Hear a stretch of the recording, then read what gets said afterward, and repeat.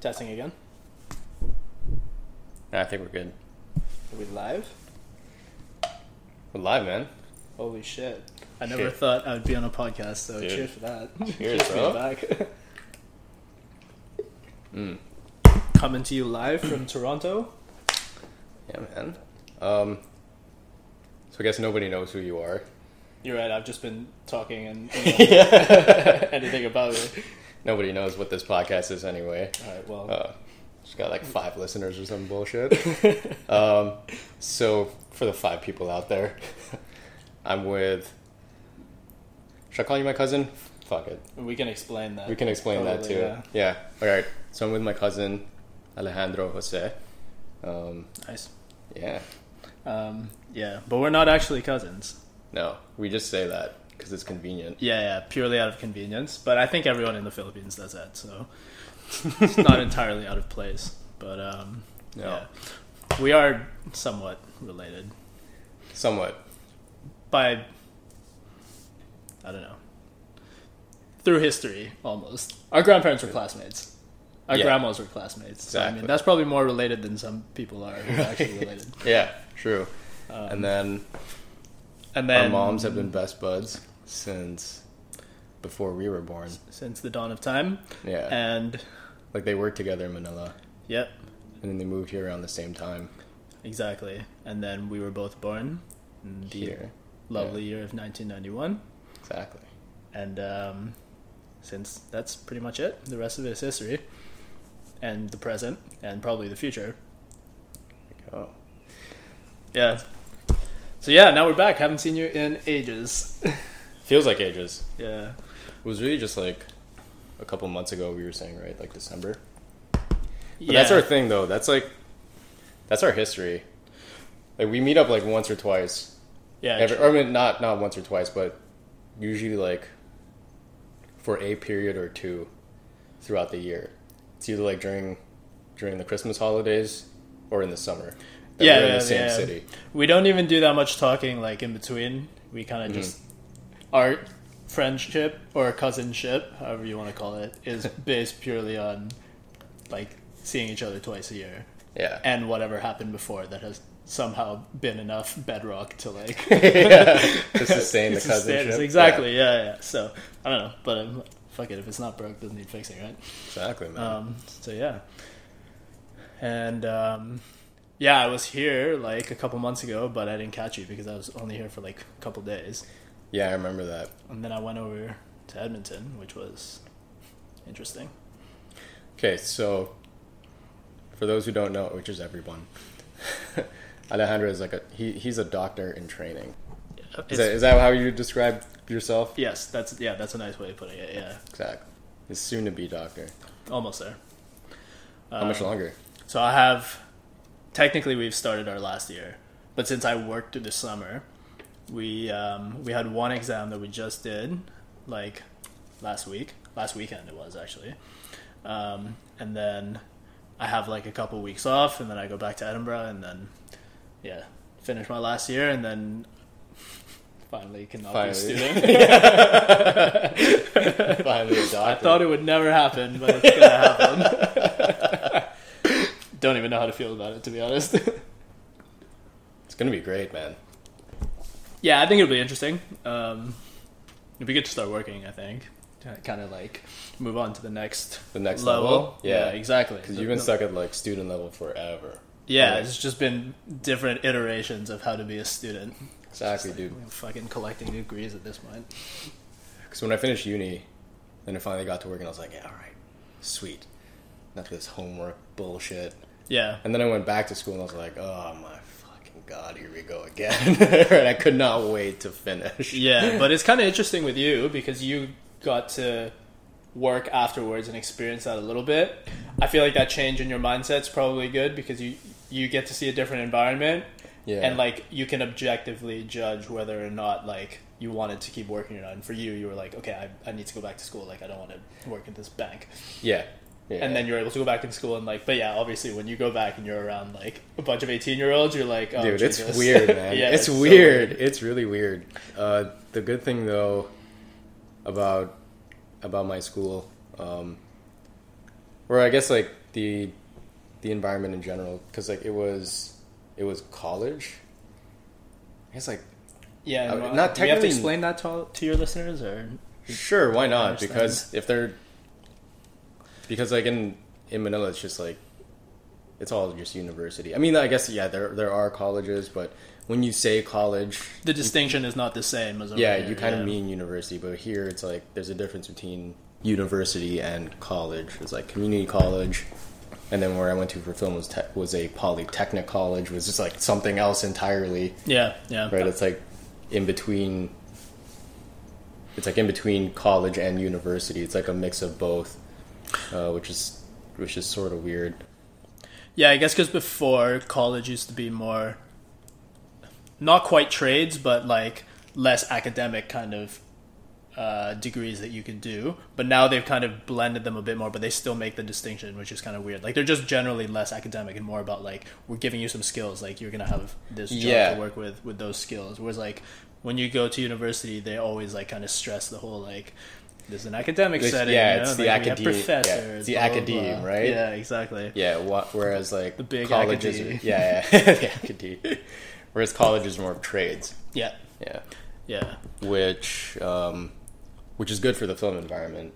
I mean, like if you're going to be a film worker, I think it's more important to stress like the trade part of it rather than the whole like film theory and critiquing aspect, because that's all just bullshit. Dude, I mean, like, definitely. 'Cause I mean, I've told you this story before, but I'll tell it again. When I was at U of T, there was this girl that I knew that studied. She was doing film studies essentially, and like in my head, like my very like binary view of what film studies was, I was like, okay, you watch movies and like critique them, like, write a little essay about them. But that's basically what she did. And we'd always be like, so what do you actually like learn that you're going to use like after this to get a job? Yeah. And she was like, well, we don't really do any of like the production stuff because it's all like theoretical. And I'm like, so like she would literally sit in the library and watch movies. And that was her degree. And I'm like it's a good thing we don't pay that much for degrees here, or else like, fucking you're just throwing money at them for fun. Well, that's the thing though. Film degrees are expensive here, really expensive. That's one of the reasons why I chose to go to college, because I was just comparing because film degrees happen in universities. Yeah. So they're just like 3-4 times more expensive than a college degree. Right. Which is ridiculous. So yeah, that was the main reason why I chose to learn like the trade aspects. I was like, what the fuck? Like this it just seems so out of proportion. Where like if you go and get a film degree, it's okay, I'm going to take all these extra theory classes, but that doesn't necessarily make me better at making films. No, yeah. Like, making films makes you better at making films. So I'm like, why not go with like the more trade schools? Like actually get your hands dirty. As in like set up lights, like mark down actors, fucking know how to properly swap a lens and not break like 50 grand worth of equipment. Like that shit you can actually learn. People rocking up to a film set with their like ideas and theories, like they don't know how to do that. Like they're the unsafest people. Yeah. They're actually hazards on set because they don't know how to move around a set. It's a dangerous place to be. Right. With cables running and 100 people running around in different directions, if you don't know what's going on, you can't sort of read that physical language. You're just like a deer in the headlights. Yeah. So how is that different in the States then? Like all these big like movie producers and people that work in the film industry, what is their educational background like? I think it's kind of the same. Like you have the kids that go to like the different film schools that focus on that either focus on like the theoretical aspect of filmmaking or the more like production aspect. So like you might go to like Dartmouth or something and then do the whole like theoretical film analysis. Yeah.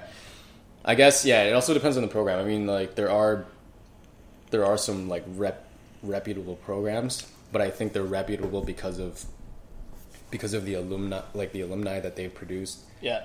More rather than the actual like relevance of the program. you know what I mean? Mm-hmm. It's like, because let's say like Scorsese is from Tisch can always just say, I mean, they always have that, you know, that Scorsese is from there. Yeah.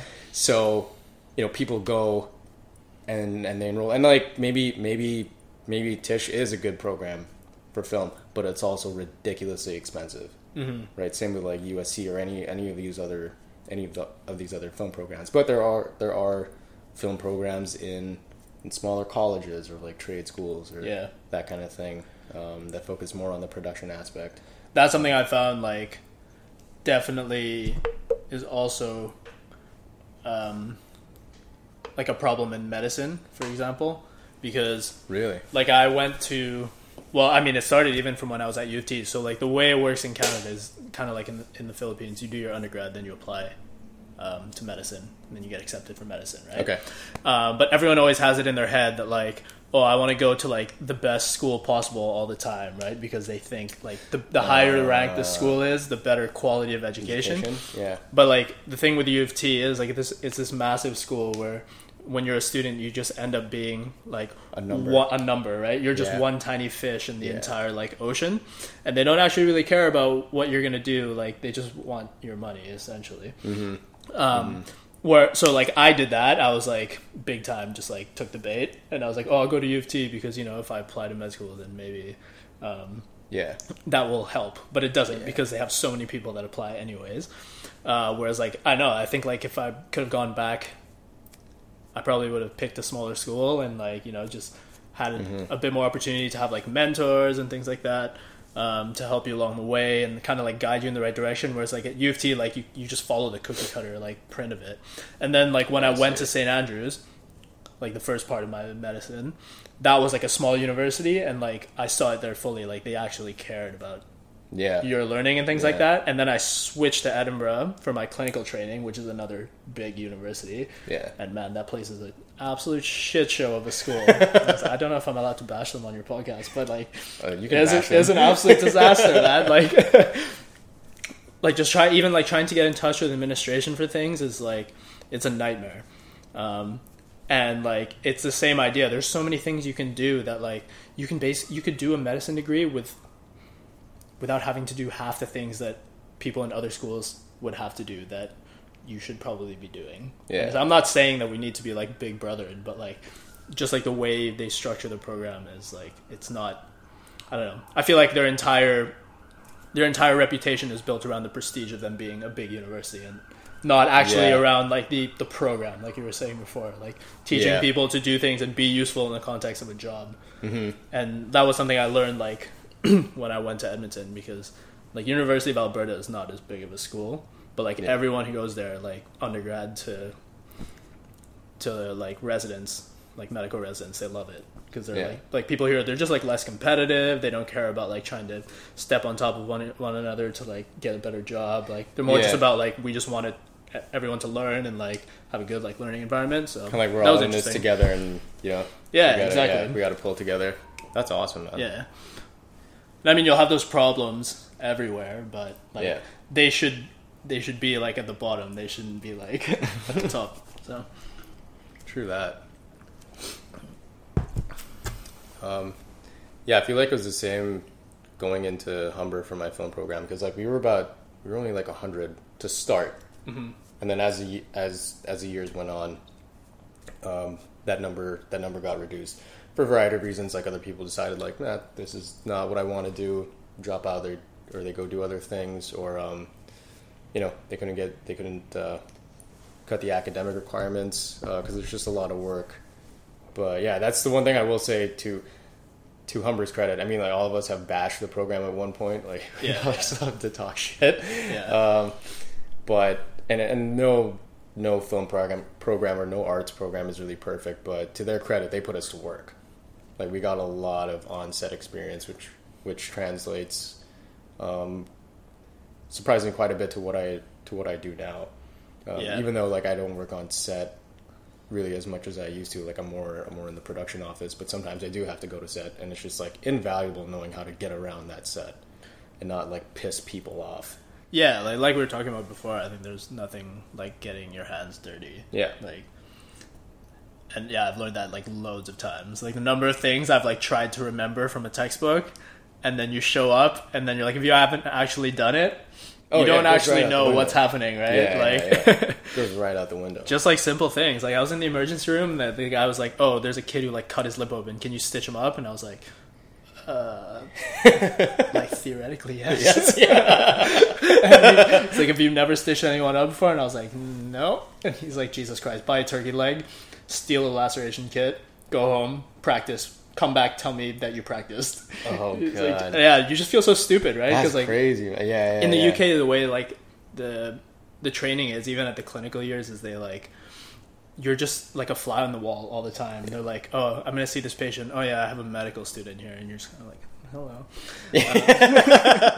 But here they kind of like, they just like throw you in the fire, which is, I think, super scary. And coming from Edinburgh and like doing that, I felt stupid many times, but like definitely when you feel stupid about something and it's in the context of like something you have to do, you will definitely not like, you'll make sure you put the effort in to like do it properly next time, and you won't forget like the important things, because they're like, I don't know, it's almost like negative reinforcement. No, of course, man. And no, I agree with that 100%. Like knowing how to do the basic things and do them right, and to do them confidently, because like, man, almost everyone who goes to film school wants to be a fucking director, and like, okay, that's great. The industry needs directors, doesn't need as many as people are out there who want to be them. That's why these jobs are so competitive. But it's also like, when you get that fresh out of film school kid, or still in film school kid, or person aspiring to be in film school or to be in the film industry, and I'm like, I'm going to be a director. It's like, yeah, but do you know how to wrangle this cable properly? No? Then fuck you. Get off this set. Almost, right? Or it's like, or be willing to learn how to do the dirty work, how to get your hands dirty, how to do the quote unquote lowest job on a film set. Even though I personally believe there are no low, like, yeah, sure, there are entry level jobs, but there's no like low job.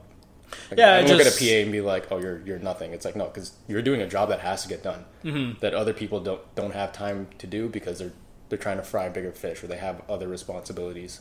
So we need people to take care of all the little things that have to get done regardless. Because if those things don't get taken care of, they become bigger problems, right?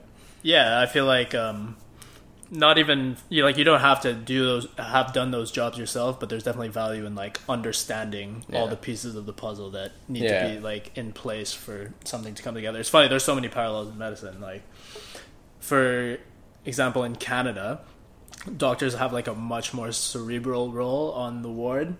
So basically, when I was on the ward in internal medicine, all the patients have these problems, and you see them, and basically you come up with a plan. And what you do is there's a section in the charts that's called physician's orders, and you literally write down orders. Like you can write down anything you want, from, please start this patient on like empirical antibiotics for pneumonia, all the way down to like, give him ice every 4 hours to chew on because he can't eat, and like the whole spectrum. But like, you just write these things down and they get done. Yeah. And that's like all that Canadian medical students ever know, because like they just get thrown into that right away. Whereas like in the UK, the junior doctors actually have to do a lot of the procedural things. So like if you need to give someone fluids, or if you need to take their blood, or things like that, like you actually have to be the one to do it. Whereas it gets pawned off to the nurses here. So it's kind of like this weird thing where like the duties are different, and because of that, like the understanding of like roles is different, and it almost shows like in the personalities of the relationship, for example, between the staff. So like doctors and nurses, like here there's like this very like clear pecking order. And even like medical students, like when I was on call, I had to like do the overnight shift. You're there for like 26 hours. And like you're just a medical student, but you're the person in charge of your ward. So whenever they have problems, they'll call you, and you're the one that has to make a decision about it. And I mean, you have to get it signed off by a senior, but if you call your senior and you're like, hey, I don't know what to do, they're kind of like, well, why don't you think about what you should do and then like call me back. So you actually have to have some opinion, but then it can range from anything from like, this patient is having chest pain, I think they're having a heart attack, please come see them. and you're like, in which case you're like shit, all the way to like, hey, sorry to wake you up, but this guy's hungry. Is he allowed to eat? And you're like, oh my fucking god, like, why did you wake me up for this? Yeah. So yeah, it's just kind of like, it's weird how it's compared to over there, where like I feel like you get more of an understanding, but then because of the way you learned before, where you're just sat as like a fly on the wall. Yeah. Like, I don't know, you're just like, the way you get into it is completely different. So I'd be curious to see like how it is with the film industry in like different countries and things, because I don't know like how much of it is set up on like protocol and how much of it is just like, you know, this is the way this director likes to do things, or this producer. So there is a mix of that. Like every set is different, and you'll go through like different, like slightly different or like variations of protocols depending on the producer, depending on the studio too. You know, some studios, some producers, some directors kind of like things certain ways, and yeah, it really just all depends, I guess, on what's a variety of factors, like how much pull does that director have, or you know, with the studio. Yeah. Or like who has, like generally the producer has more power, right? But there's some directors out there who are like also producers or who are star directors, you know, like Spielberg or Nolan, and like they have a lot of pull with those studios. So it's like, it's like whatever they say kind of goes. That sounds like quite a powerful title to have, to be to have been both a director and a producer. Yeah, those are both like the big dog jobs. Exactly. In the film industry. So it really all depends. How much the studio is willing to give that person who is in charge, or who they really decide, like who's in charge, right? You can have all these titles, but at the end of the day, if someone says jump, who's going to say how high? Yeah. Right? So it really depends on who that person is, and what their status in the industry is as well. Okay. But generally, in terms of like a protocol and stuff like that, it's pretty similar across the board. Like, and it all flows from the same logic of like safety and efficiency, right? Like everything has to be done in a safe manner, also an efficient manner, so we can get the shots and make our day, as we say. But yeah, the way we go about it could be different depending on the country. Like when we're setting up lights and we turn them on, here we say sparking. I think in England they say striking, or in the States I'm not sure what they say. I think they say striking as well. So like little things like that can vary depending on which country that you're in. But then again, it all comes from the same logic of, right, if we're going to turn on a really bright light, people are working, we need to warn them that this light's about to come on so they don't go blind.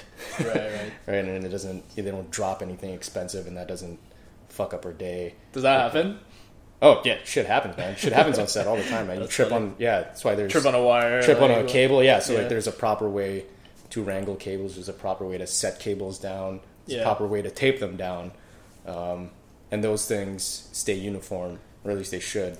Across the industry, really, because again we're working with pretty much the same equipment. No, fair enough. I guess film is an industry, and most industries nowadays run around like protocols. So that definitely makes sense. I learned something interesting though when I was in Edmonton. Apparently, so you know how have you ever had a surgery? I got stitches. Okay, but they never like open you up, send you to the OR kind of thing. No. Yeah, so apparently, before you go for surgery, the whole team has to like run through this checklist, and it's like a big like everyone pay attention, and they go through like who is this patient, what are they here for, like what anesthetic have they received, like who is like under each role, so like who are the surgeons, who are the nurses, blah blah blah, and like they run through this entire checklist that they have to do before every surgery. And I didn't know this, so like until pretty recently, I can't give you like an actual year when they started doing this, but like they only started doing this pretty recently. So before that, a lot of like medical errors, for example, like someone broke an arm and they were supposed to repair the arm, like put it back together, but then they chose the wrong arm. They like went and operated on the wrong arm. Like Oh, fuck. stupid shit like that would happen because they didn't go through these checklists. And they actually, what they did was they modeled that protocol from the aviation industry. So, you know, like obviously before you okay. like fly a plane, you need They to go go through over 300. they go I know through like a fighter billion pilots have things. like, they have like 300 different checks or something. Exactly, like even just for commercial Before they get in. flying. Yeah, exactly. Like, there's like multiple steps of like checking and like so you're accountable for like everything that's happened. Yeah. And like that, apparently that was something that they took from the aviation industry, and it seems so simple, right? Yeah. But yeah, it's funny. Like a lot of things, they just like they make sense. They work. They're like universal concepts. Yeah. No, that's I guess great. especially if safety is involved, right? Like you're Exactly. saying, safety and efficiency. So That's awesome that they took that. Quick tangent. This is why I get so pissed off at customers that get pissed at the ground staff when like a flight is grounded or like canceled or something, or Yeah. like, they start losing their shit. I'm like, okay, first of all, these guys are customer service reps. It's not their fault. no, 2, thank fucking God this pilot knew his shit and was like, you know what? we can't fly this plane. Yeah, right now. something Yeah. like doing my checks, and guess what I spotted? Like, I was on a Porter flight from coming back from Washington to here, and this pilot tried to start the plane like 3 times. Or the plane was starting, but like there was something not working quite right. He tried it 3 times, and he was like, I'm grounding this flight. Like, he's like, I've tried it. He's like, listen, it's the 3rd time I've tried to do this thing, like to fix a problem. Problem hasn't been fixed. I'm deeming this aircraft unsafe. And I just wanted to like start clapping in the cabin and be like, thank you for not finding this shit out 30,000 feet in the air with nowhere to turn. Right? Thank you for being competent at your job. Yeah, I'm like, dude, thanks.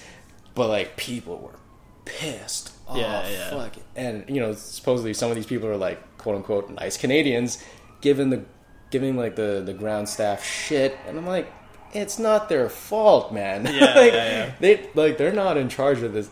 I mean, at least like the customer service people aren't in charge of this plane. Fuck. Thank God the pilot caught it, or like the engineers like checked it or something. I mean, like, dude, I'm like, what would you rather, that we took off in this shit? Yeah.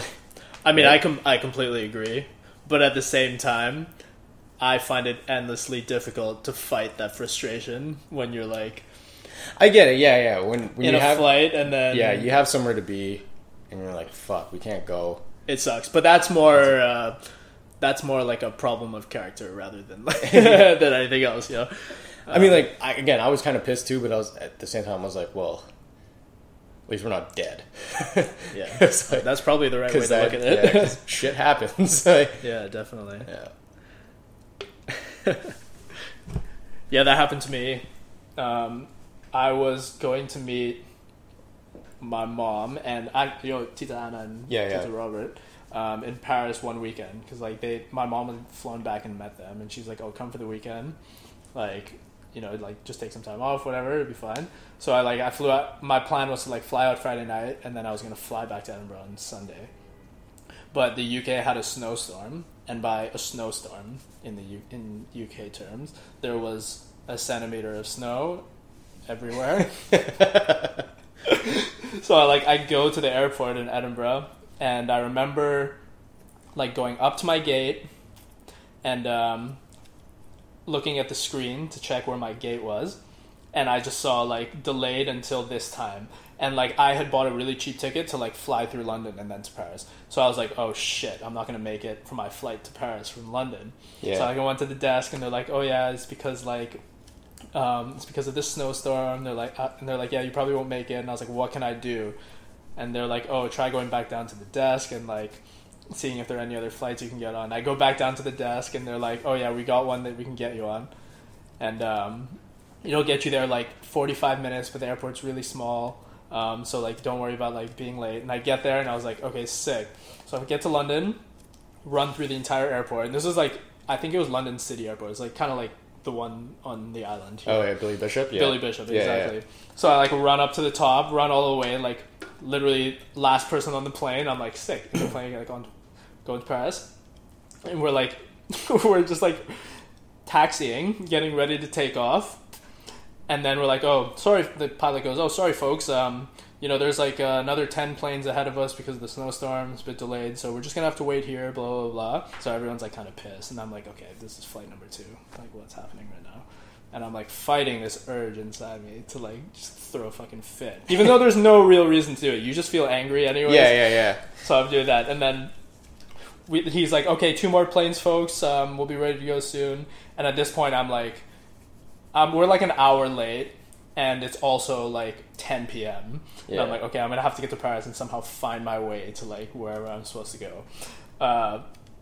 And then like it's our turn, and like he goes, "Sorry, folks. So unfortunately, in the time that we've been waiting, like our some of our gear is frozen over, so we're gonna have to get the defrosting machine to come here and check us." And we're like, we're all like, okay, and we're like, okay, but just sit tight. We're gonna do that. So they go, it's like another 45 minutes.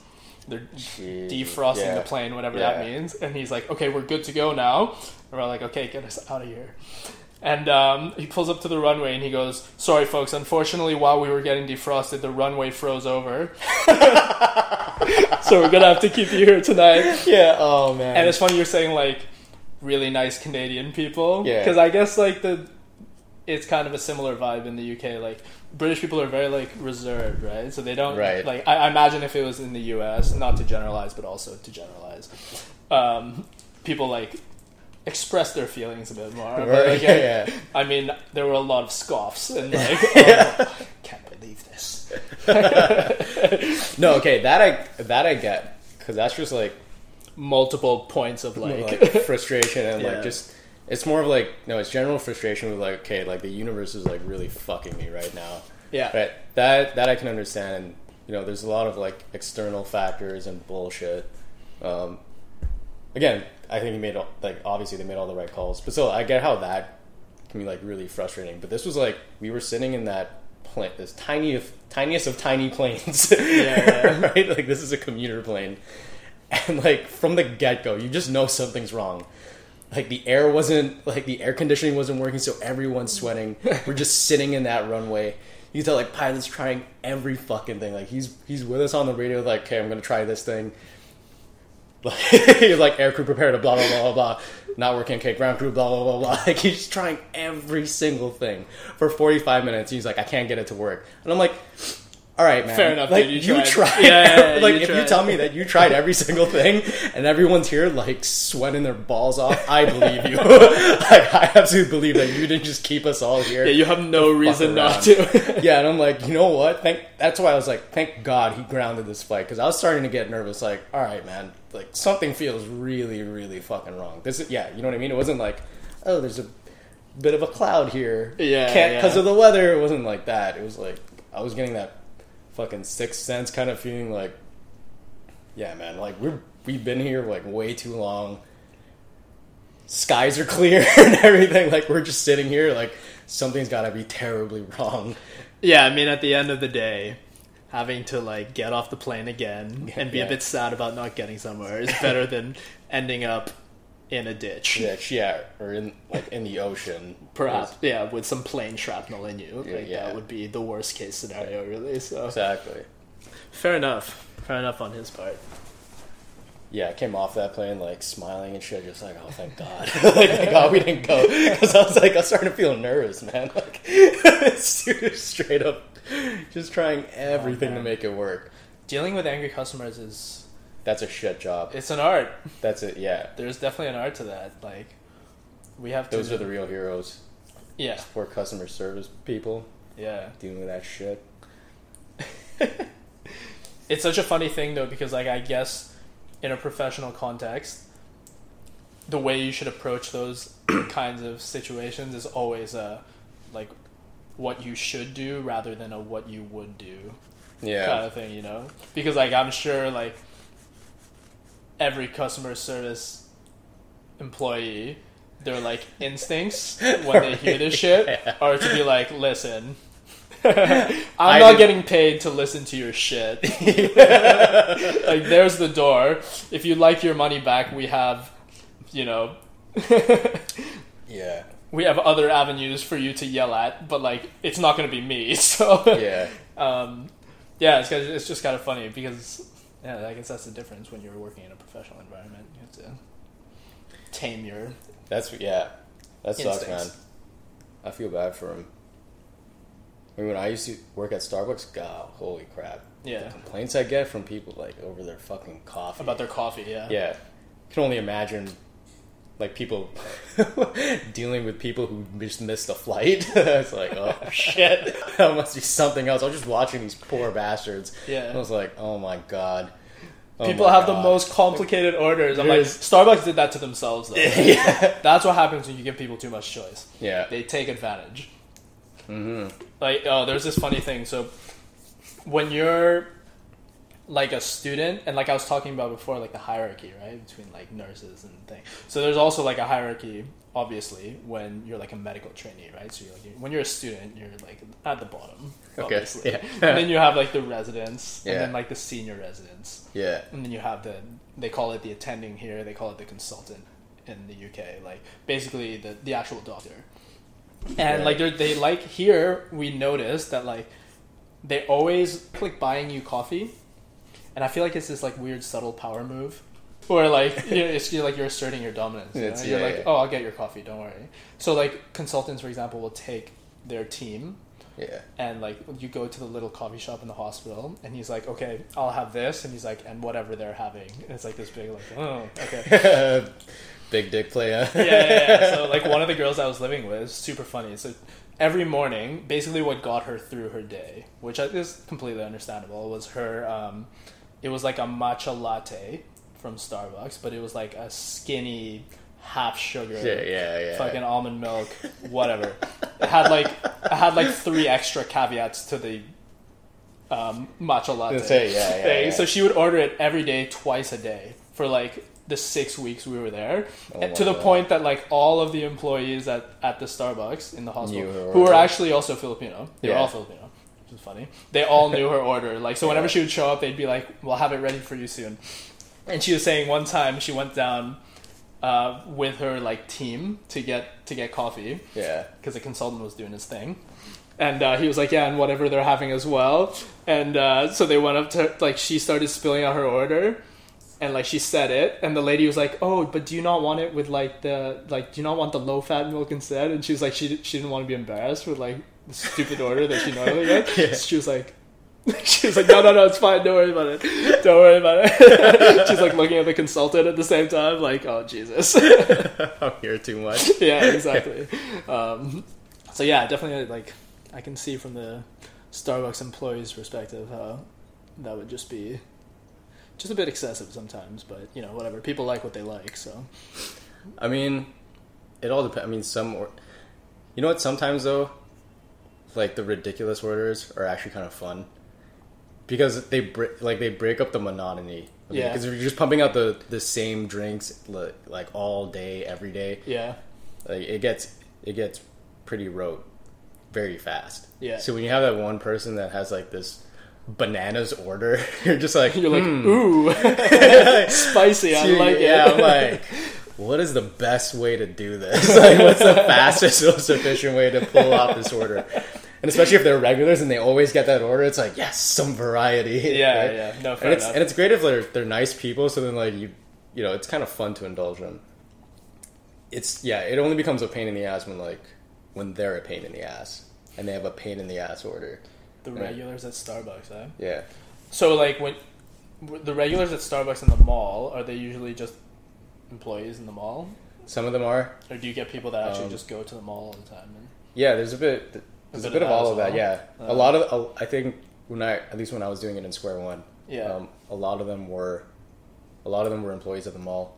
So you either come before their shift Yeah. or like during lunch, or as we're ending. The other person, I don't know what the percentage is, but the other type of customers or regulars were mall regulars, so they were just at that mall all the time.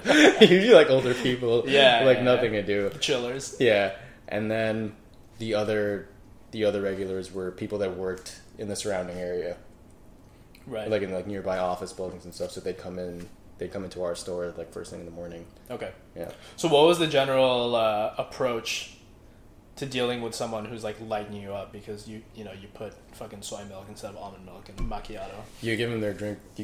You apologize, give them that drink for free, and do the next one for free. No, it's pretty much pretty standard. You just give them what they want. Eh? Yeah, Customer exactly. is always right. Yeah. True. Exactly. You give them a gift card or some shit like that. Whatever. Yeah. Anything. Just anything to please them, because it's not worth. It's not worth confrontation, I guess. No, it really isn't. That's one of the things you learn, and like, yeah, that's one of the things I learned. Yeah, no. Like you said earlier, like there's like that personal reaction that you want to give them. Like, listen, man, fuck you. Like, really? Why don't you take your almond milk? This is the biggest problem that you have. You live in a first world country. Yeah. Like, not worried. Like a fucking drone's about to drop a bomb on your head. You're not shitting in a ditch. Like, biggest problem of your day is the fucking milk choice that you know what? Fuck you, yeah. But I feel like that's the problem when you live in a nice place. Like, I think it's human nature to look for problems. Yeah. And if you don't really have problems, then you're gonna make problems. them. Yeah. Yeah, for sure. Yeah, true. That's a good point. But yeah, there is that personal reaction, then there's like the professional one where it's like, yeah, you know what? Really sorry about that. Can you give me 2 minutes? I can make it right. Yeah. And you just do it. And then, yeah. And then usually they're happy after that. Usually, yeah, they're coffee, right? Yeah, So. they're happy after that. And it's the same thing, like, from the customer service point of view, it's like, you know what, it is just coffee. Like, fuck it. If they want it this way, they just want it this way. It takes me 2 minutes. You're like, what else am I going to do? I'm just going to make someone else's coffee. So. Yeah, right? It's like, well, yeah, I could also get lit up about this fucking asshole, or I can just make the thing, send them on their way. Yeah, true. What a character building experience. Yeah, it is, man. It is. That to me was like life experience that I didn't ever think I was gonna get working at Starbucks. But you got it. Yeah, and it was like, I always look back at that Starbucks experience, and I always feel like it was valuable for two reasons. Because like one, when I have like hard days at my job, I always think like, well, fuck, at least I'm not serving coffee. Yeah, I'm never going back to that shit. Yeah, At the same time, too, it's like, you know what? I do use a lot of those skills in my job now. Like even just the process of making orders at Starbucks. Like again, it's almost like an assembly line. You have to pump out drinks really fast because there's a long line of customers. So like they have it down to a science, like how you should attack like the coffee line. Mm-hmm. Like it's crazy, man. It's written down. There's an actual procedure of like which drinks you should handle first, how to handle them, and how to handle them based on the number of people that you have on the floor. Mm-hmm. So you kind of change up your procedure based on how much support you have, like how many other baristas are there. It's crazy, it's yeah. like a military operation. It is, right? And same. I mean, it's the same as a medical ward. I'm sure it's the same on a film set. Oh yeah, like you have to change up certain procedures based on how many people you realistically have. Mm-hmm. So, like knowing how to like pump out 20 coffee orders, right in like 10 minutes or less. Like that actually helps me do what I do now because it's like you got a stack of fucking vendors and like invoices and. You know, production office needs this, and like this department needs that, and like the director needs this, and the producer wants this answer, blah blah blah blah. All this shit's happening, so it's like, okay, what is the fastest, most efficient way I can pump out all this work, right? Yeah, yeah. That was a pretty comprehensive explanation of transferable skills from Starbucks. I wonder how many times that's been used on in a job interview, in a personal statement or something. I must I must have used it. It's pretty good, man. Yeah. No, and it's not. It makes sense. It makes sense. Yeah, it's definitely not. It's definitely not bullshit. Because the funny thing is, like when you're working in Starbucks, it's like we have this saying like you're only working on 2 drinks at a time. So you could have like 50 drinks stacked up. But you're only concentrating on doing 2 things or doing 2 drinks. Right. So it's like you start one drink and you do it like halfway through, and then you get it to its like finishing point. Okay. Right. And there's always that point. No matter what the drink is, it has like a finishing point where you're just kind of waiting for something for something in that drink to happen, like it could be like the espresso brewing, or it could be the ice blending or something. Right, You're waiting for that right. point where it's like, I have 5 seconds where I'm just looking at this thing. Yeah. So in those 5 seconds or 10 seconds, I start the next drink. Get that to its like middle point. Dude, it is an And assembly then line. finish yeah. the first one, hand that off, finish the second one, and then start and the then third start one. that for the next Yeah, one. You almost or get into start the flow of third. it. Yeah, or start the third one, depending on what the drink is, and then finish off the second, and then move to the fourth, and back to the third, and the fourth, and the fifth, Right. sixth, fifth, sixth, seventh. So yeah, and it's like that's actually transferable. I mean, in a lot of jobs with like for film, it's like, okay, here's like 10 things to do. It's like, okay, what are the 2 that I can do right now? Yeah. And then Like start quickest and working on most the next. efficiently, yeah, and then do the third, back to the second, fourth, back to the third. Yeah, man. Interesting. It's really weird how that transfers over. And also just doing coffee orders, man. Like it's one of the jobs that I did like on set as a PA. Yeah. Fucking all these directors and producers and writers wanted like 10 different drinks, all all specified, like, there are those people that wanted a specific Yeah, and way. you're like, bro, I got you. You know, I was like, Don't I you got worry. this. Yeah, I'm like, this is gonna be the best coffee run you've ever experienced because I know this You're shit. like, bro, you're paying me double if I fuck it up. 'Cause Yeah. There's no chance in hell. I'm gonna fuck it up. Yeah, exactly. Went right up to that Starbucks and I was like, listen, Like, listen here, this is how it's going down. like this is what I need. Blah blah blah. Yeah, and I gave it to them the exact way that they prefer to hear, and they're like, Okay. "You used to work here, did you?" And I was like, "Yeah." Like, you used to be a partner, huh? I'm like, This is "Yeah." not my first rodeo. Thank you very much. Like, you betcha. All right, I'm gonna go on a tangent now. But speaking of character building and change and things like that, are you feeling more Canadian now that you've immersed yourself here Ooh. in Toronto? Good tangent. I definitely feel more adjusted. Adjusted to Like, yeah, adjusted to life here and how things go. Mhm. Definitely, yeah, I feel more comfortable. feeling more like a part of the city and the Oh yeah, yeah. Well, the thing is, like, feeling part of the city is more of, well, that part's easy because I've only really ever grown up in cities, Mhm. right? Mhm. Except for the part where, I mean, like, I was born here, but I was born in Markham, which is like the suburb, right? yeah. So, but that doesn't really count. So, yeah, I've only like really grown up in big cities. So, like, being in a big city, like, just feels like home, no matter what that city is. But yeah, I get your question. I appreciate it. Like, yeah, I definitely feel more comfortable. But I think it's also like I feel more comfortable not feeling comfortable. I get that. You know what I mean? Yeah. Yeah, because it's more like, because it went from like, okay, like I want to like adjust to the society and like fit in and be like everyone else, but then, and especially with Toronto where like it's such a melting pot and you have people from all over the world, it's like, no, you can actually embrace that the fact that you're kind of different Yeah. from everyone else, and in a way it's like that's kind of what brings everyone together in this city, at least. It's that everyone's kind of different. Mm-hmm. Yeah. I try not to fight it as much, or I try not to adapt too much, Yeah. if that makes sense. I mean, It's it's, like it's a good place for that mindset, for Yeah. sure. it's like I am who I am. Yeah. You know what?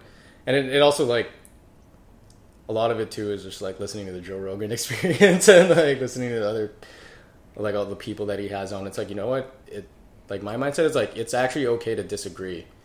What's not okay is just like when like a society tends to like fall apart because of disagreement. Yeah. It's kind of where we're at now, and that's the uncomfortable place where it's like if you don't share my opinions or my views, like, you're absolute shit.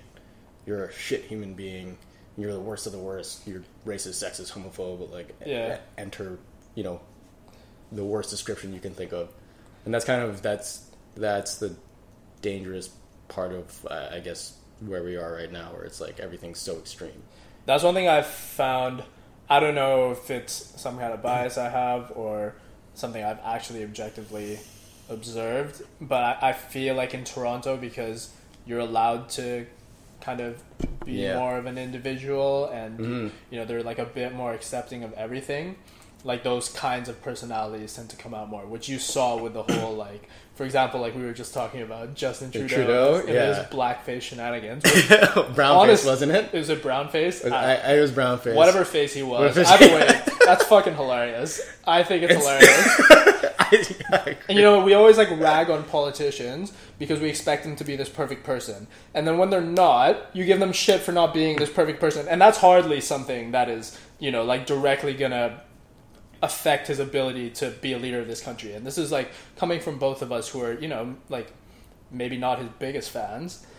But right, like, yeah. I mean, at the expense, I don't know if we're allowed to go into like political beliefs on this thing, but no, let's go there. Let's go there. I mean, it's just kind of silly that like, why is that important at all? You know, it's like I guess it partially has to do with the way like times have changed, and a lot of it has to do with that, like what we were talking about. People just get offended more easily by things now.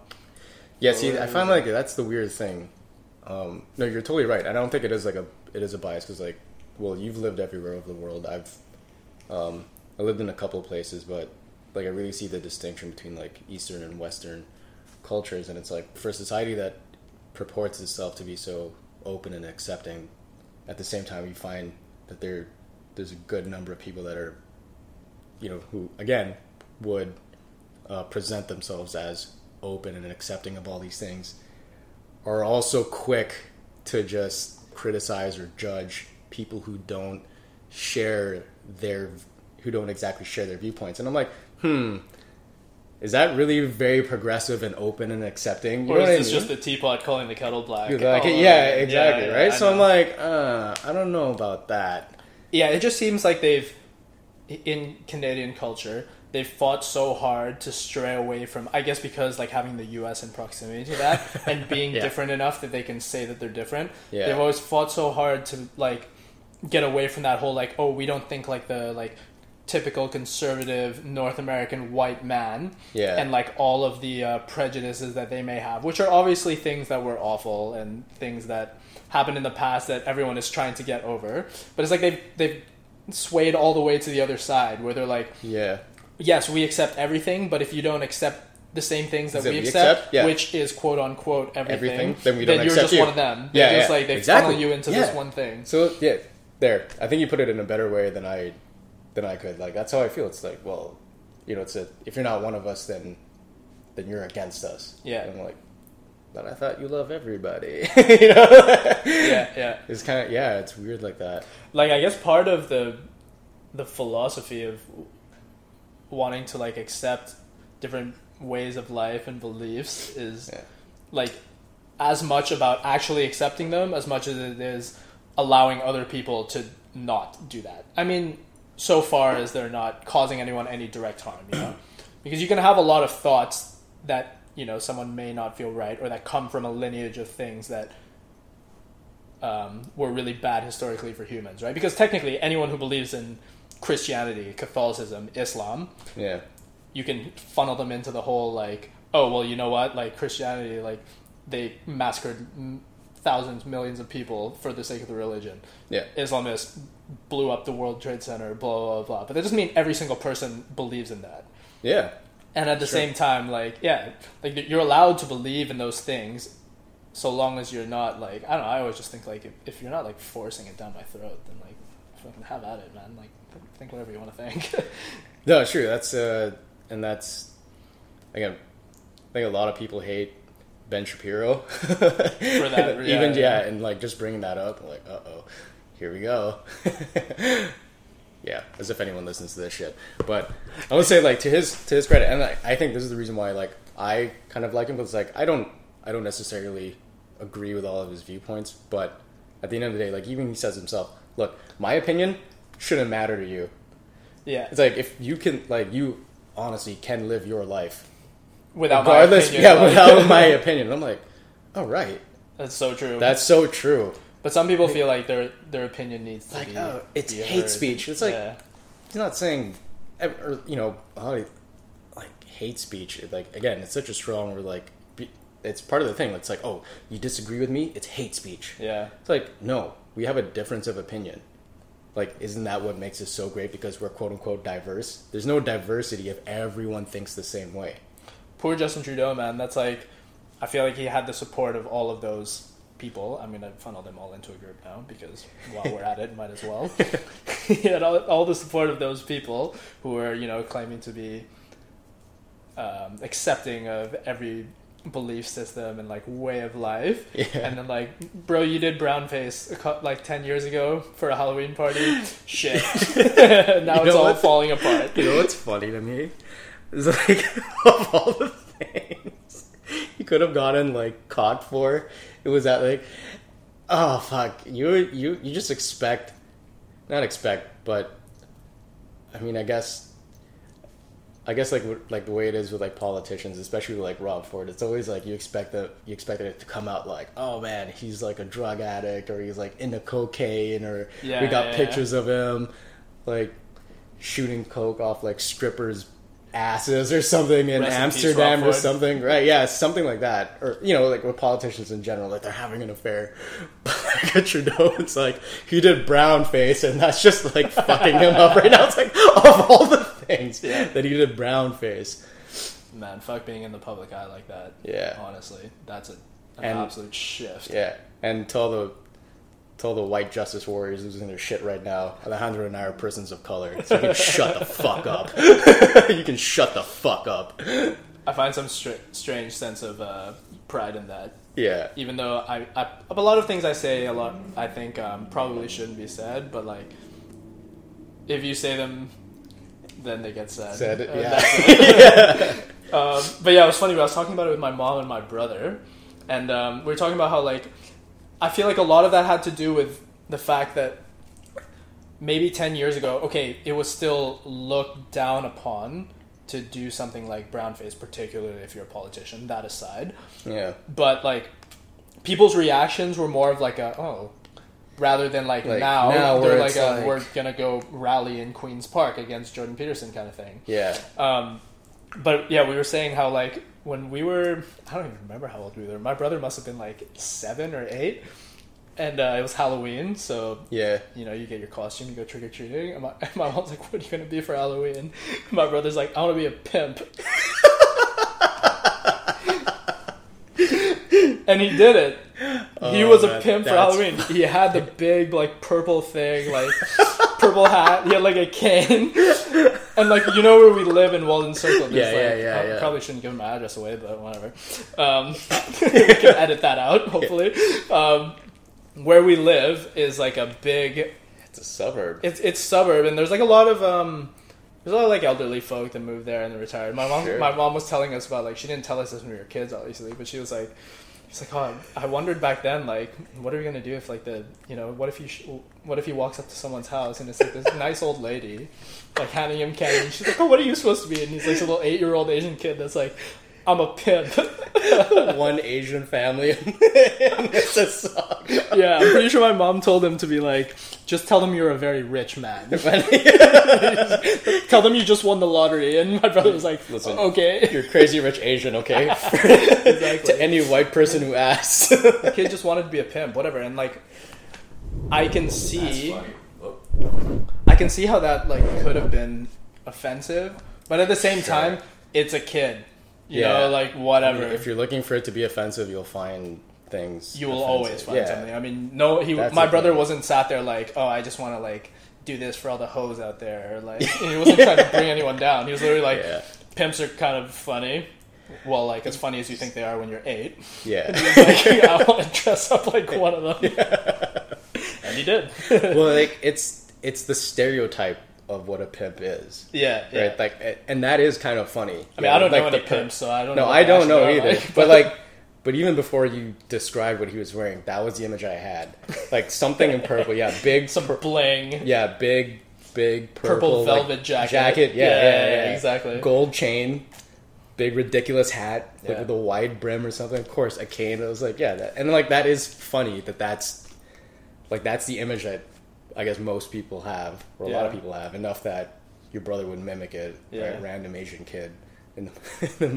I think people just need to embrace humor a little bit more. You know, like just don't take life so seriously. It's not like he's advocating for fucking pimps Yeah. or anything. And I mean, I don't think Justin Trudeau was like trying to advocate Advocate. for slavery or anything like that by Yeah, choosing but- brown or blackface, whatever it was.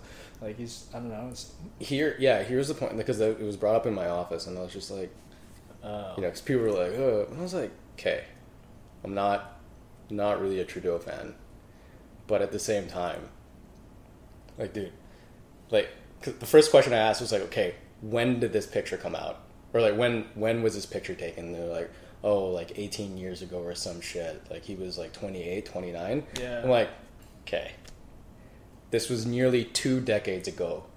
The world was a different place. Most of these people who are outraged probably weren't even born yet. Yeah. Right? Or they were very young. World was a different place. We had a different sense of humor. It doesn't make it right, but for the time, it was acceptable to do certain things. Like 20 years ago, okay, we were still calling people in a humorous way retarded, Yeah. or faggot, or gay. Yeah. Okay, can't use those words today anymore. Fine. But again, what are we going to do? Retroactively go back 10, 20 years and start lighting people up for shit they said Yeah. that was acceptable at the time? yeah, and it seems like Who this are is- these perfect specimens who have never committed any of these unjust crimes and hate speech whatsoever? Like, where are you all at? Like, you really exist? Like, you never made a mistake in your life? Yeah. Like, what do you want from this guy? Yeah, whoever went through puberty in their 20s, not having like a silly thought. Yeah, or, And, right? right? Yeah. Like who went through the entire thing only acting completely morally just the Yeah. entire time. And it precludes, that kind of attitude precludes any sort of growth.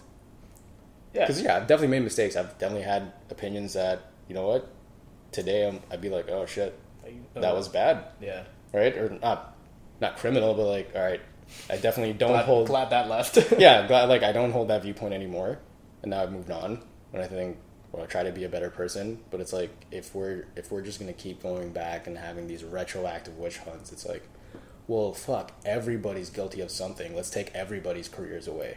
Yeah, that's the problem with politics, though, right? There's so many like different angles that they're trying to get to different places at, and like all the motives for things are not ever entirely as black and white as they seem to be. Yeah. Right. Like that was just such an easy thing for them use it. to, Yeah, for to the back up opposition to their use. fucking commercials that I've been here for 2 days, 3 days now, and I've seen maybe 5 like Justin Trudeau is not fit to run this country. He has shown through his term that Yeah. you know the interests of the people are not his own.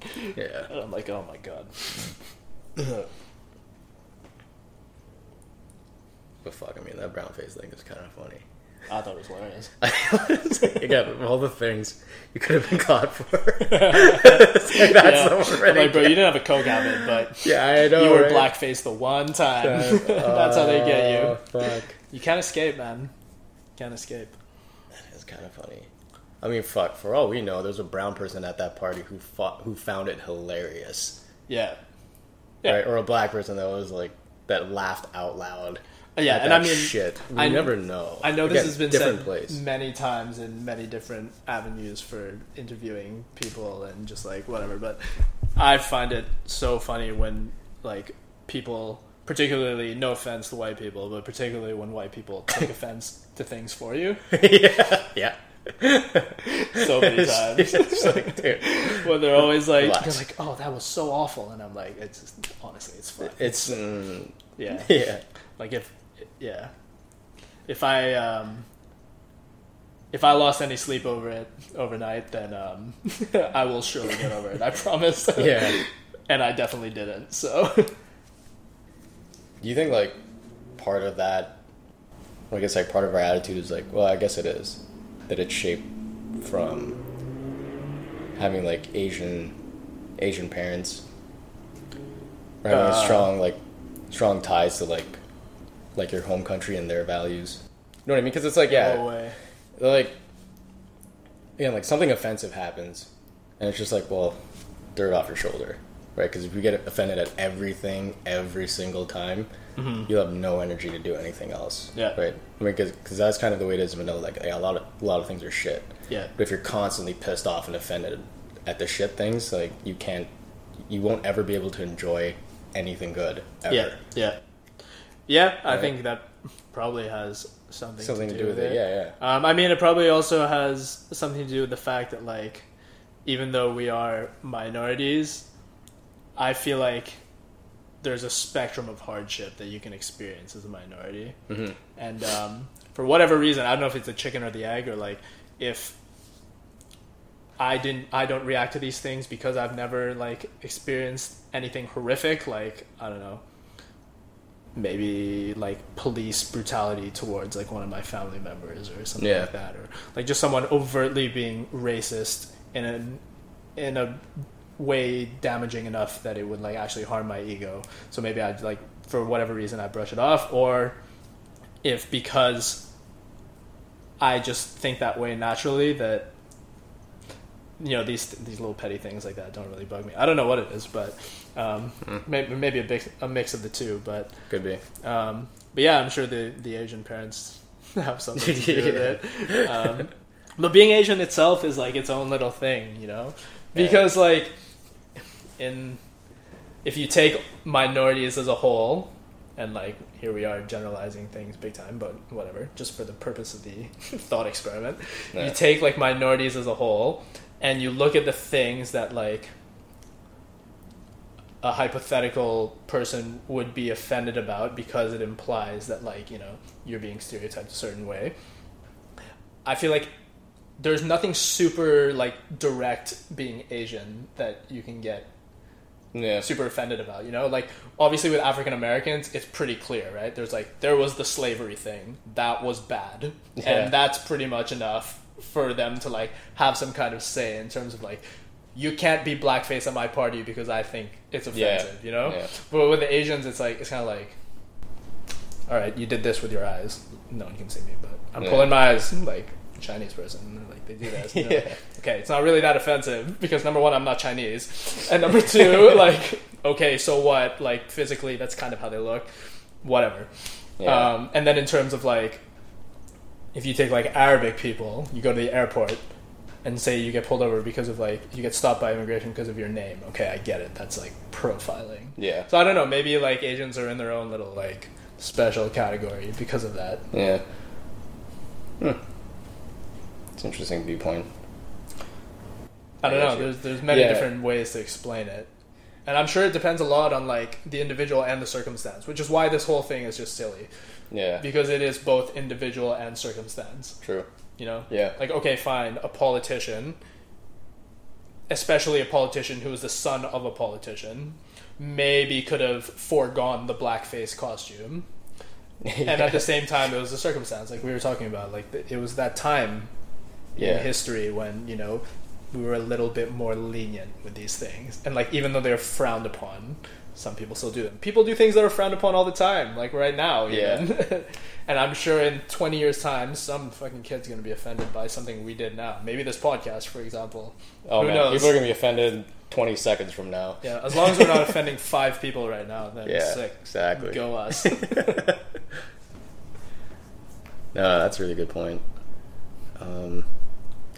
Yeah, man. Like I said earlier, like, if you're looking to be offended, like, you'll find something to be offended about. For sure. For sure.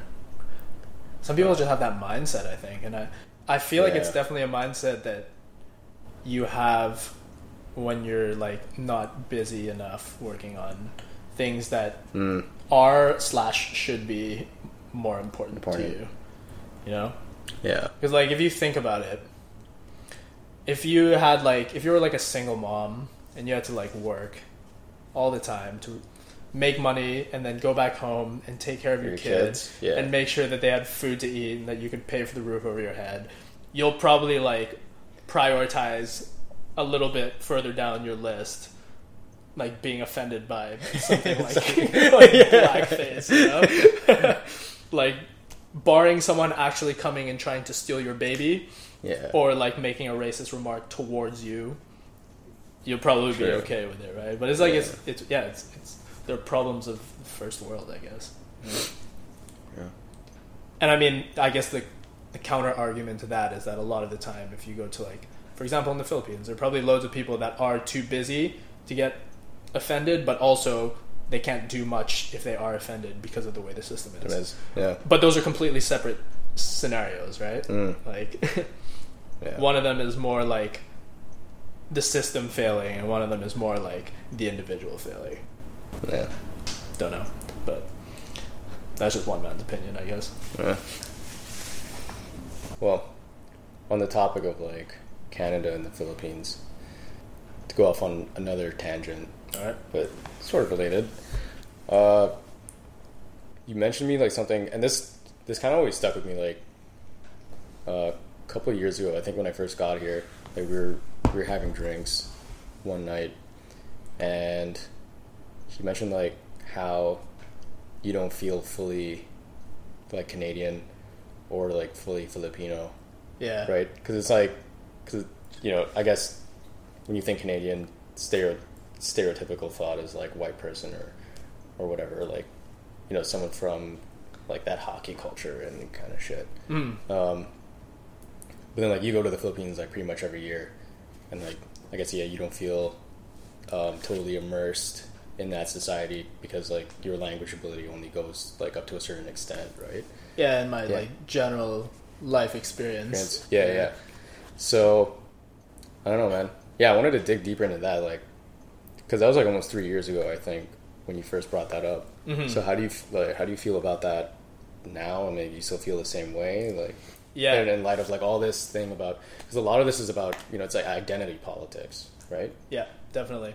And I think this is like something that should be considered in politics, but I really don't think it's so individual that it's not something that can really be applied to like entire societies. But like, okay, I guess I'll start by saying that that's kind of a thought I've always had in my head, just purely objectively a thought.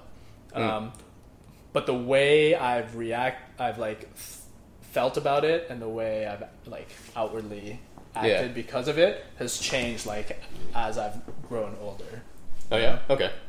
So I think like when I was younger, for example, it's something that like, I mean, I was never like a depressed kid or anything like that. No. I never had any like concrete situations I can be like any experiences that I can point at and be like, oh, see, this is like the perfect example of why like my life was fucked up or like my mind got messed up because of thinking about this. But like, I don't know, I just always felt like I went to like a school with like a lot of Canadian people who were Canadian, like quote unquote, and like we were talking about, like just your stereotypical like hockey cult, like you play hockey, you skate, whatever. You go to your cottage for holidays and things like that. And like these people were like my friends, but like I guess in that way I was like always kind of different because like if they came to my house, like like we're eating Filipino food, for example.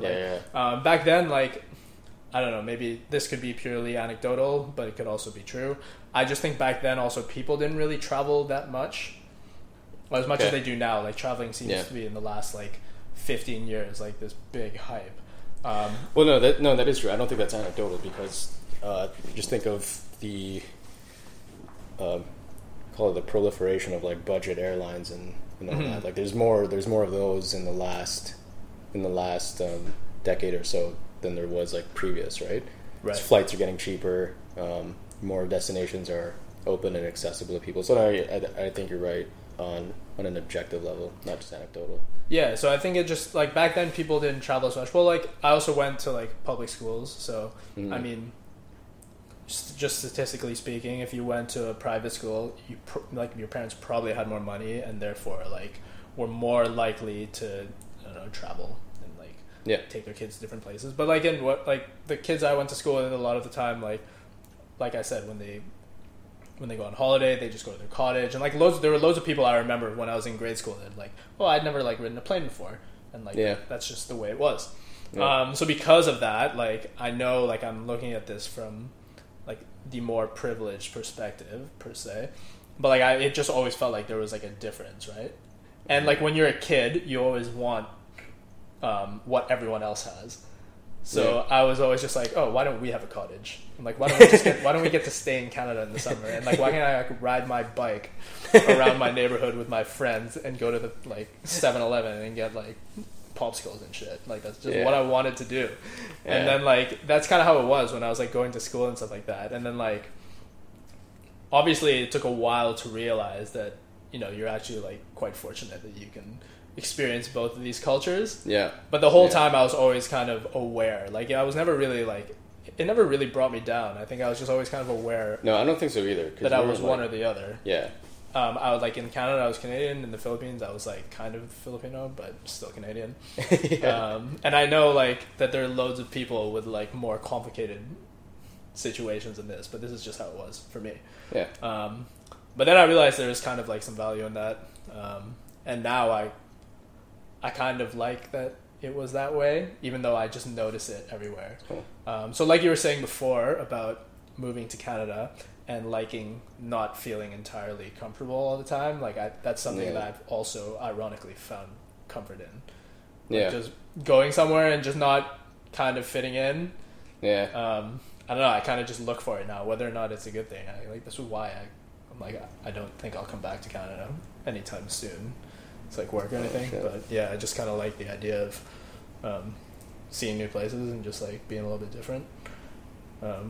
Yeah, Cool, man. yeah. But yeah, it's definitely a thing, and I'm sure like, especially in Canada, you'd probably have like a line out your door if people knew more about like a podcast where they could explain about how they felt like they were from one place, but also they felt like they had to be part of like Canadian culture. Yeah. True. Yeah. And I think Toronto is definitely like among places in Canada, probably the best place situation wise to like be able to express both of those things. Yeah. I mean, coming from like Edmonton, there are like loads of immigrants, but nowhere near as many as Toronto. And I Yeah. feel like because outside of Edmonton you have like, I don't know, Red Deer. That's a place. Yeah, I know. It's just random places like that where it's just more stereotypically like, you know, like Yeah. farming towns or like just smaller cities and things like Right. that where that like culture is still a lot more prevalent. But it's funny how like even in Toronto you'll still get it. And I mean that's part of what it is to like be Canadian, you know. Like people love hockey, so if you're a hockey player you're huge. Yeah. It's like if you're in India, if you're a Bollywood star, you're probably big shit. Big shit. Yeah. Or in the UK, for example, if you play rugby, it's the same idea. Yeah. So, I feel like the important thing is just not ever letting it like bring you down, because like for the most part, unless someone is trying to actually bring you down, then like it's probably just yourself. Yeah. Sure. Yeah. Do you feel the same way now that you've moved over here? The same. What do you mean? Same way as do you? you feel that like that same kind of like separation between? Or I mean, did you feel that when you were in the Philippines? I guess even. Yeah, even there too. Again, because of like the accent thing. Because like for some reason I just never lost my Canadian accent. Yeah. Or I don't even think I have like that much of a Canadian accent. Mhm. Like it's a little weird. It's a little like North American, kind of in between. I think. Yeah. So I noticed that I don't pronounce certain words the way Canadians here. But the way Canadians do typically. So yeah, I mean, there was always kind of that separation early on where I didn't grow up speaking Tagalog, so it was hard to make. Yeah, it was hard making that adjustment over the years. Mhm. I did feel that separation because I couldn't speak it as well as other people. Yeah. I guess it was only until like much later that I got a better grasp of the language that I started to feel like more part of the society and stuff. But then, like you said, you know what? A lot of it could have been me as well. I think maybe part of it was just kind of like a knee-jerk reaction where it's like, oh, I don't feel a part of it, so like maybe I'm just like, fuck it, I'm not gonna try that hard to be a part of it. Yeah. I think when I kind of just like relax, and I think it was when I like relaxed a bit more and just said like, well, you know what, fuck it, I am who I am. I sound this way. I'm not gonna try to hide it, and like I'm just gonna embrace that part of myself that, like, I guess I did feel more a part of the society, and I don't think anything changed markedly. I think it was just me bringing myself down. Yeah, definitely. I mean, that's the thing, right? It's like it's always that's like the easy way out. To Yeah. just be like, oh, I'm different, fine, whatever. Yeah. And which is the funny thing because like I feel like when you're a kid, everyone's always like trying to encourage you to just like be different, despite the fact that you don't want to be. But then at some point, if you like take that too far, you end up like not actually you end up being a bit indifferent about things, right? You just like you wouldn't be willing to like put in the effort where it's required. Whereas like, you know, if you move to a new country, for example, you should probably like make the effort to like learn a little bit about the culture. But Yeah, it's I quite think easy to not do that if you like had always been thinking like, oh, I'm just different, it's fine. Yeah. I mean, it's all about striking that balance, right? Yeah, really is. Because I think the dangerous, well, not dangerous, but because the opposite of like just like feeling different and not really wanting to change it or accepting it in a bad way, or like you said, like being indifferent. The opposite of that is just like sort of this overcorrection wherein you do almost anything to try and fit in, and you kind of lose who you are because of that. So I think there is that balance of like if you come to a new culture, like you sort of have to embrace the fact that you are in a different place. Yeah. Right, and that you are sort of, you know, at least on the surface, different from the people who are there, but at the same time trying to find the ways that you are similar to them without necessarily losing what makes you you in the first place. Yeah, for sure. Yeah. I think also that I think that's something that I was like quite lucky because I got to go back to the Philippines all the time. Yeah. It like kind of like forced me to keep looking at it that way. Whereas I could definitely see, like, say your family moved to Canada and you're from, I don't know, from wherever really, and you know you've known this certain culture, but then like you're over here now, and like say you don't have the luxury of being able to like to travel or like go back to your home country all the time. Yeah. You're probably more likely to feel that pressure that you need to fit in, like over here, and you need to do all the things. And like we were saying before, like Canada is quite unique in that way because among places that you can immigrate to, it's probably the most accepting in terms of like, if you want to move here and be as Filipino, like be Filipino as fuck, yeah, you could be. you definitely can be. Like, you know, I imagine if you like, I don't know, move to like France and you're a Filipino, you probably feel a little bit more pressure to be French. Yeah, maybe. Yeah. I don't know. I can't speak. I've never moved to France, but yeah. I feel like that experience is also valuable. Not to say that you can't have the same opinion without like having gone through the same thing, which is why I think this whole like identity politics thing is so individual, because loads of people can arrive at similar conclusions despite what they've gone through. Like the important thing is that like the conclusions are things that are such that, you know, people can live together like relatively peacefully. There's always going to be some kind of problem, like some kind of conflict, but that people can live together peacefully and you know, just not be like getting offended by petty shit. Yeah. Especially when it's not your petty shit to get offended about. Yeah. That's a big thing. True. Yeah. That's a great way of putting it. Yeah. But I don't know. It's coming from like two people who are, I feel like, more on the indifferent side rather than could be the passionate social justice side. Yeah. Although I will say, like, I think maybe we could be looking at it from, I don't know, I guess like a Torontonian perspective as well. Mm-hmm.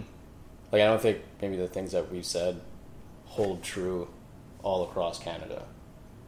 No, probably not. In the sense of like you can just like immigrate to the city and like kind of be comfortable being who you are. Because like I think like if I immigrate to like I don't know, some random ass town that no one's heard of, like population 5,000, you know what I mean? Like a really small town where like hardly anyone from across the world or across the country like kind of go to, I would really, really feel like out of my element, right? I think the reason why, again, I feel comfortable in my own skin here is because like everybody's just sort of different. Everyone is kind of doing the same thing. Yeah. So that ties in like same but different, right? Everyone, it's like we all have that in common, is that a lot of us are just so different. Because like I have friends that are like, you know, born and bred Canadian, but like from small towns and stuff, they come to Toronto, and it's a culture shock to them too. Yeah. And that was surprising to me. Being like, what? Yeah, I feel like you're a culture shock. Like, your culture shock? What the fuck? Yeah. Right? Yeah. And and it was funny because like a lot of these kids that I met, like while I was in college, were again, it was like their first experience outside of home.